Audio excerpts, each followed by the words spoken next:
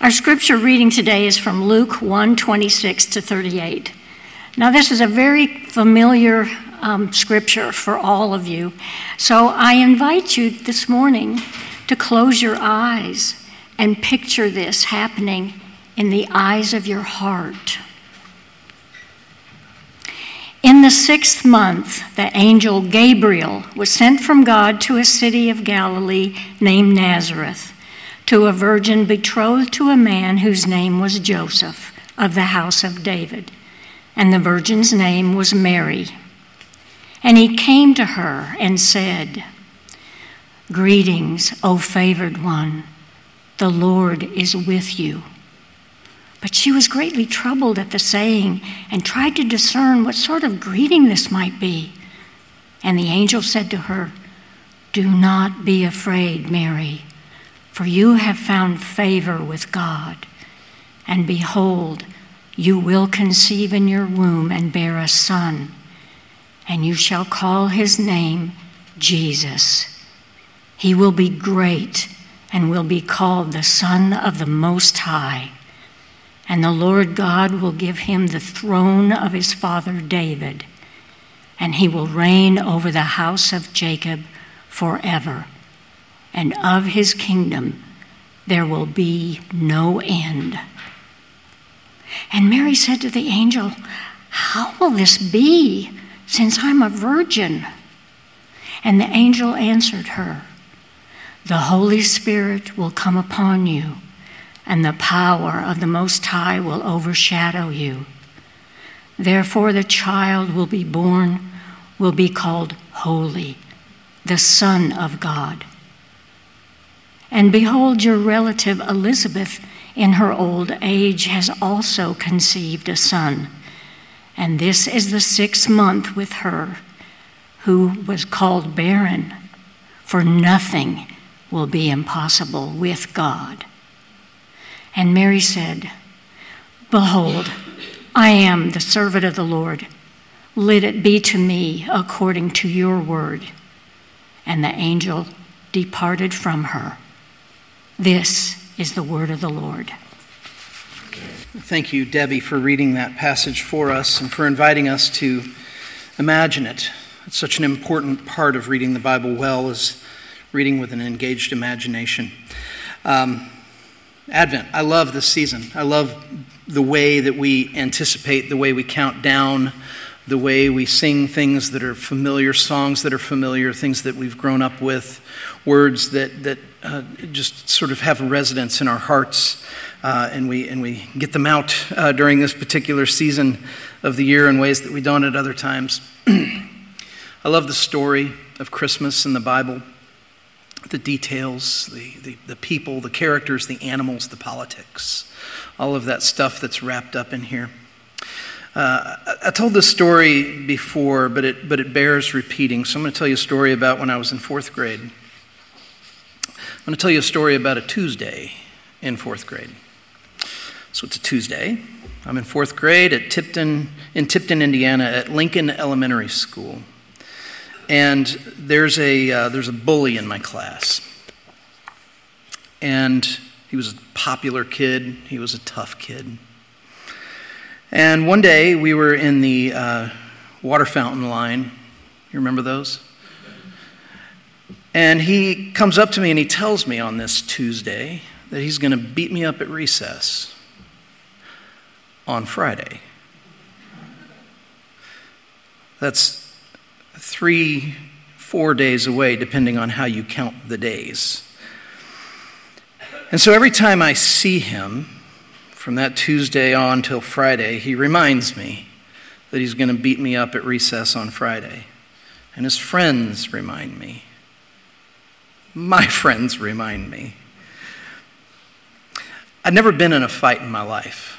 I've never been in a fight really ever. That's just kind of how I am. And I didn't plan on being in this fight either.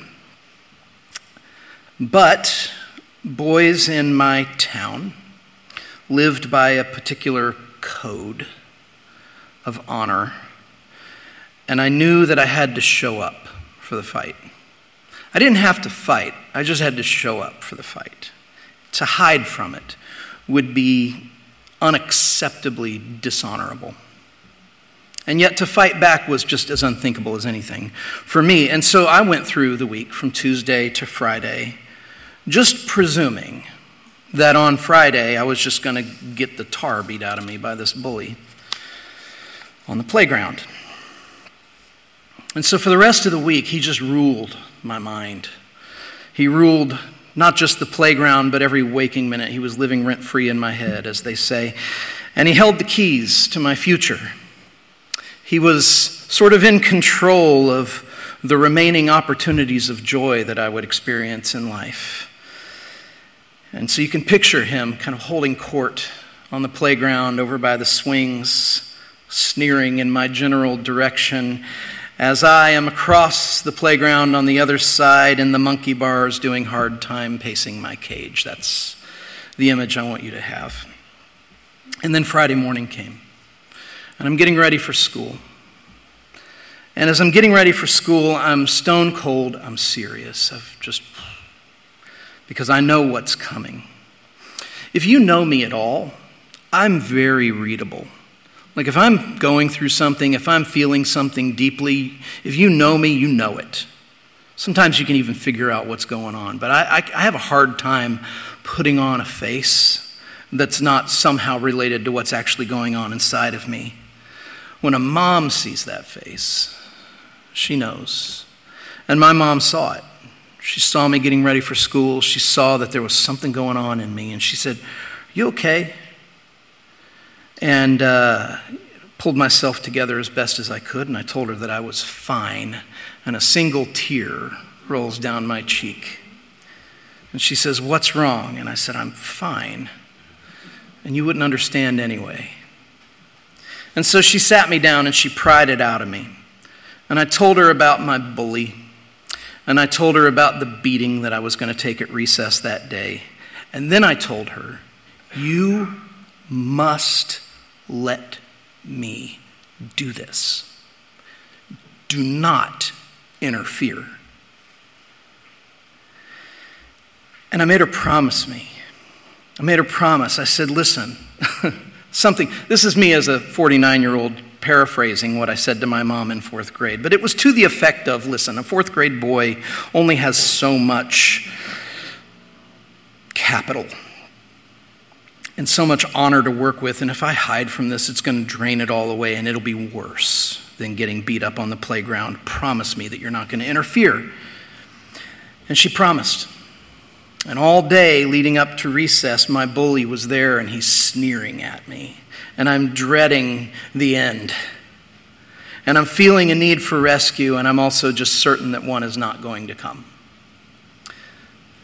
And then about 5 minutes before recess, Principal Gordon called both of us down to his office.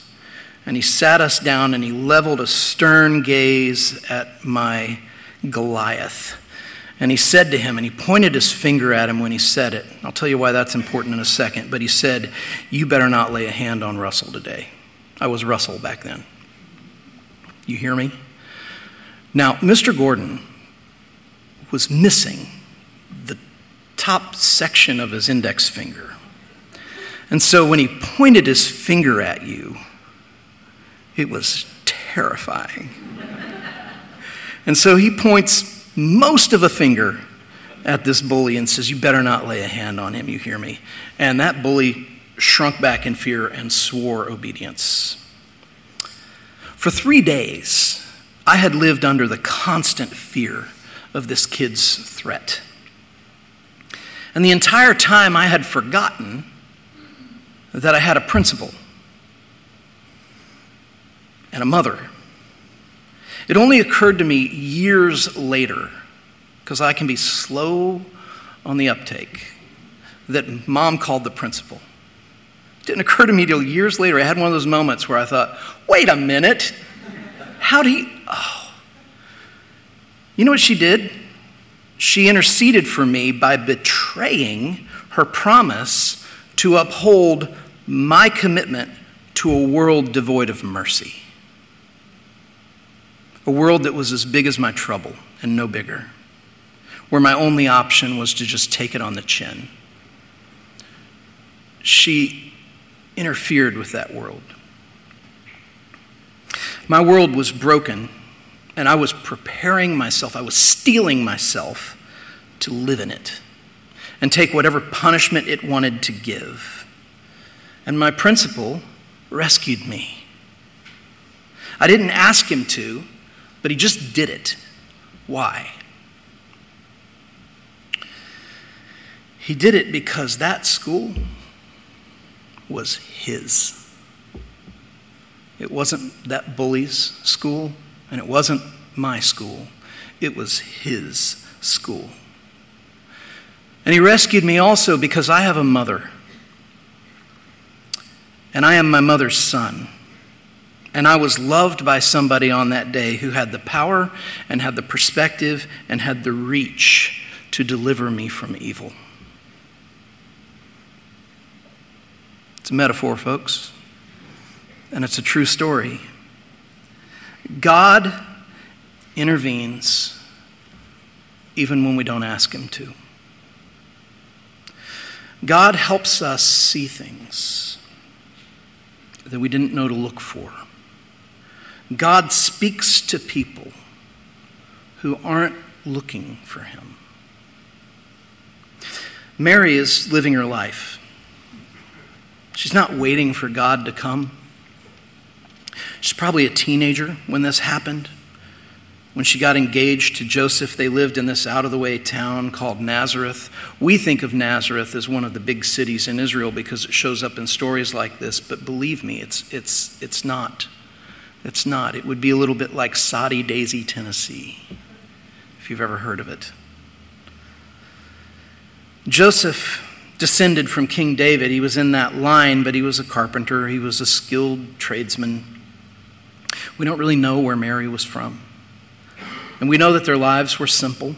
We know that they worked hard toward a life that they could live out together as husband and wife, maybe have a family if the Lord would give them that. And all of this is just interrupted when the Lord shows up, an angel of the Lord shows up and tells Mary something that just dramatically changes the course of her life and the whole of history. And the message that the angel brings, which is the message of Christmas, really comes in three parts. The first part of that message is, I know your deepest, greatest need. The second part of that message is, and I'm meeting your deepest, greatest need. And the third part of that message is, the way I am meeting it is effective. So let's walk through that. The angel tells Mary that she has found favor with God and that she should not fear. God's interacting with people, and he knows them. We could read this and just say, okay, so God knew Mary, but think about it for a second. The creator of heaven and earth knows her. So forget the plastic nativity Mary and imagine a real girl who discovers that the Lord of creation, the Lord of all, loves her, that he knows her, and that he is involved in the details of her life. What did he know of Mary? Because what he knows of Mary, he knows of us. Just on a cursory reading of the text, here's 6 things that God knows about Mary. He knows her name.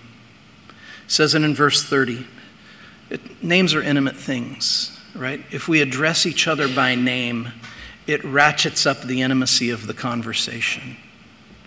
If you say to me, hey, I'll say hey. But if you say, hey, Russ, I'm going to kind of check my response a little bit and try to raise it to the level of, you know what I'm saying? He knows her name. It's an intimate thing to call each other by name. He knows her fear. This is also, he says in the greeting, do not be afraid, Mary.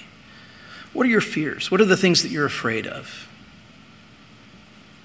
The angel doesn't shame Mary for having fear. He meets her in it. He knows her confusion. She says, how can this be? And what I love about this is God is not impatient with Mary, and he's not impatient with her inability to understand his ways. And that's a gift, because we don't understand his ways. What doesn't make sense to you that God is doing right now? You can ask him about it. How can this be? He knows her future. He knows yours too. He says to her, you will have a son. God's will doesn't require our capacity to understand it. He tells her, you're going to have a son. She doesn't understand how this is going to happen. But that doesn't change what he's going to do. He's going to do what he's going to do. He's writing his story on Mary's life. He has her. And the last thing that we see that he knows is he knows the brokenness of this world. He knows the depth of it. What this world needs is a heavenly king. What we need is a healing king. And you see the brokenness too. What breaks your heart living in the world that we live in? What brokenness have you accepted as just the way that it is? And that's just what we have to get used to. It's what we have to take on the chin. What the angel reveals to Mary is that God knows Mary. He knows her heart. He knows her fears. He knows her world. He knows the brokenness of the world. But at Christmas, we remember that he hasn't just come to tell her that he knows her deepest, greatest need. He's giving her a gift, and he's giving us a gift. He's responding to that deepest, greatest need. He's meeting it, which is the second part of the message. I know your deepest, greatest need, and I'm meeting it. God doesn't just know what we need. Christmas is the story of him acting to meet it perfectly. And it's a really elaborate thing that he does here. Try to think of the deepest need that you've got, the thing that just has you unsettled. Here's how God addresses the brokenness of the world. Mary would conceive a son to be named Jesus, and he would be called the Son of God. And the virgin would have a son given to her. God's already chosen his name. Matthew's gospel tells us that the name Jesus means salvation. How does God meet our deepest, greatest needs? With a baby.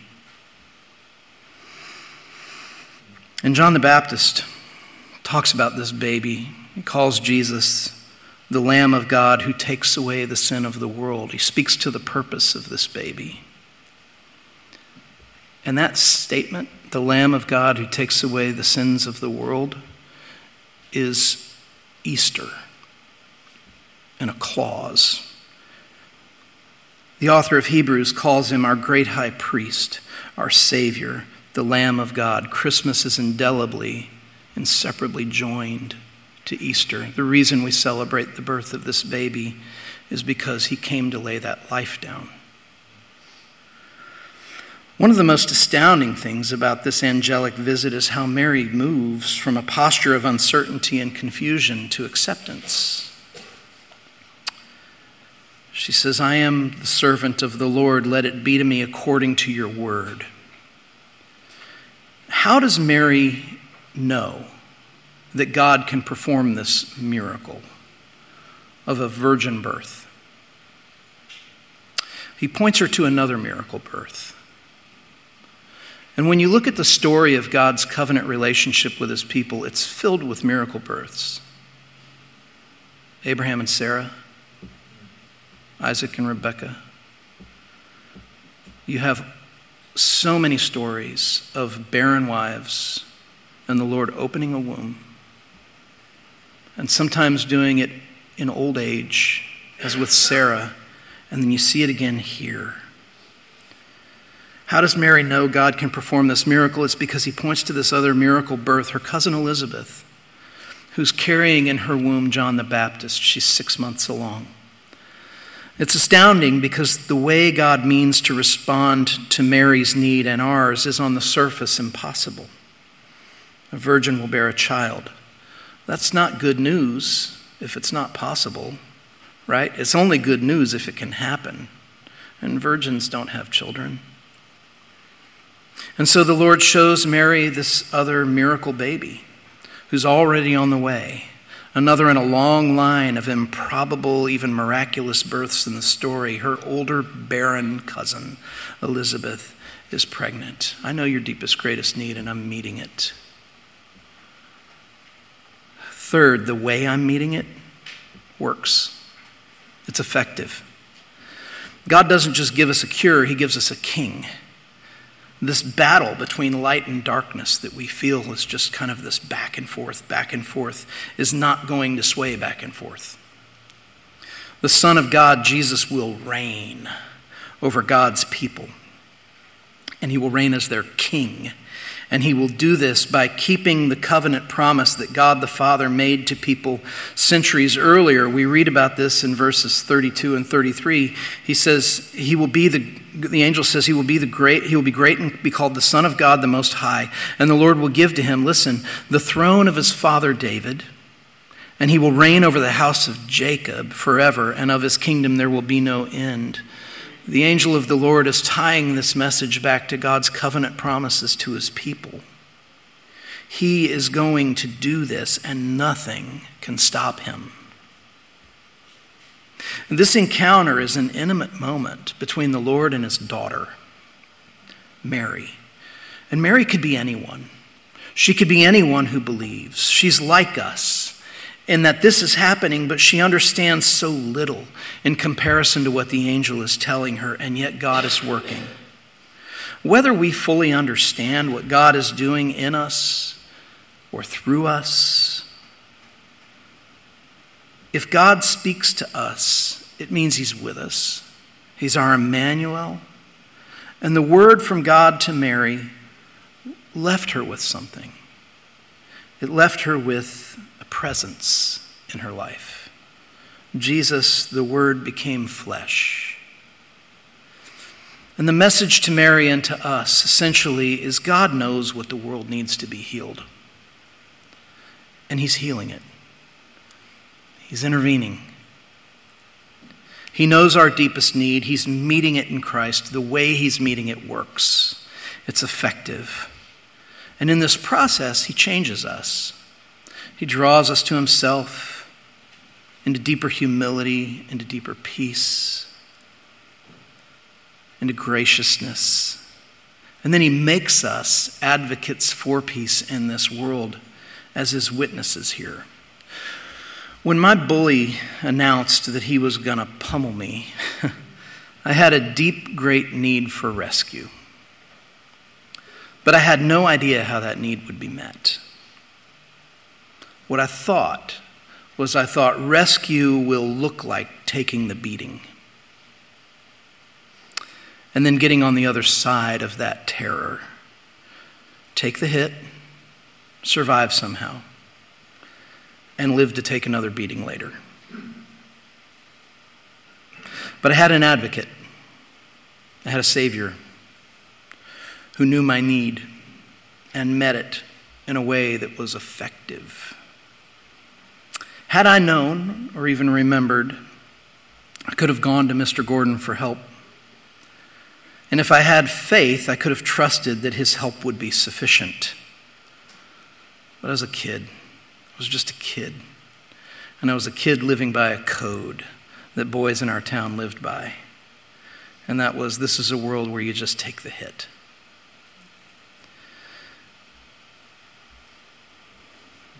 We have a Savior who sees not only our greatest need, but he sees us.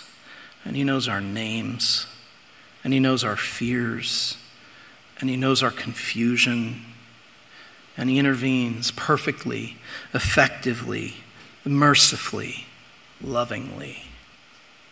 So even when we don't understand what is happening in us, when we don't understand what's happening around us, I pray that the Lord would draw from us the response that he drew from Mary.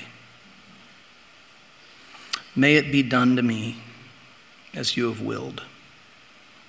And may our celebration of Christmas be marked by our worship of him, Jesus, our Savior. Let me pray. Father, you redeem things like a bully in fourth grade threatening me,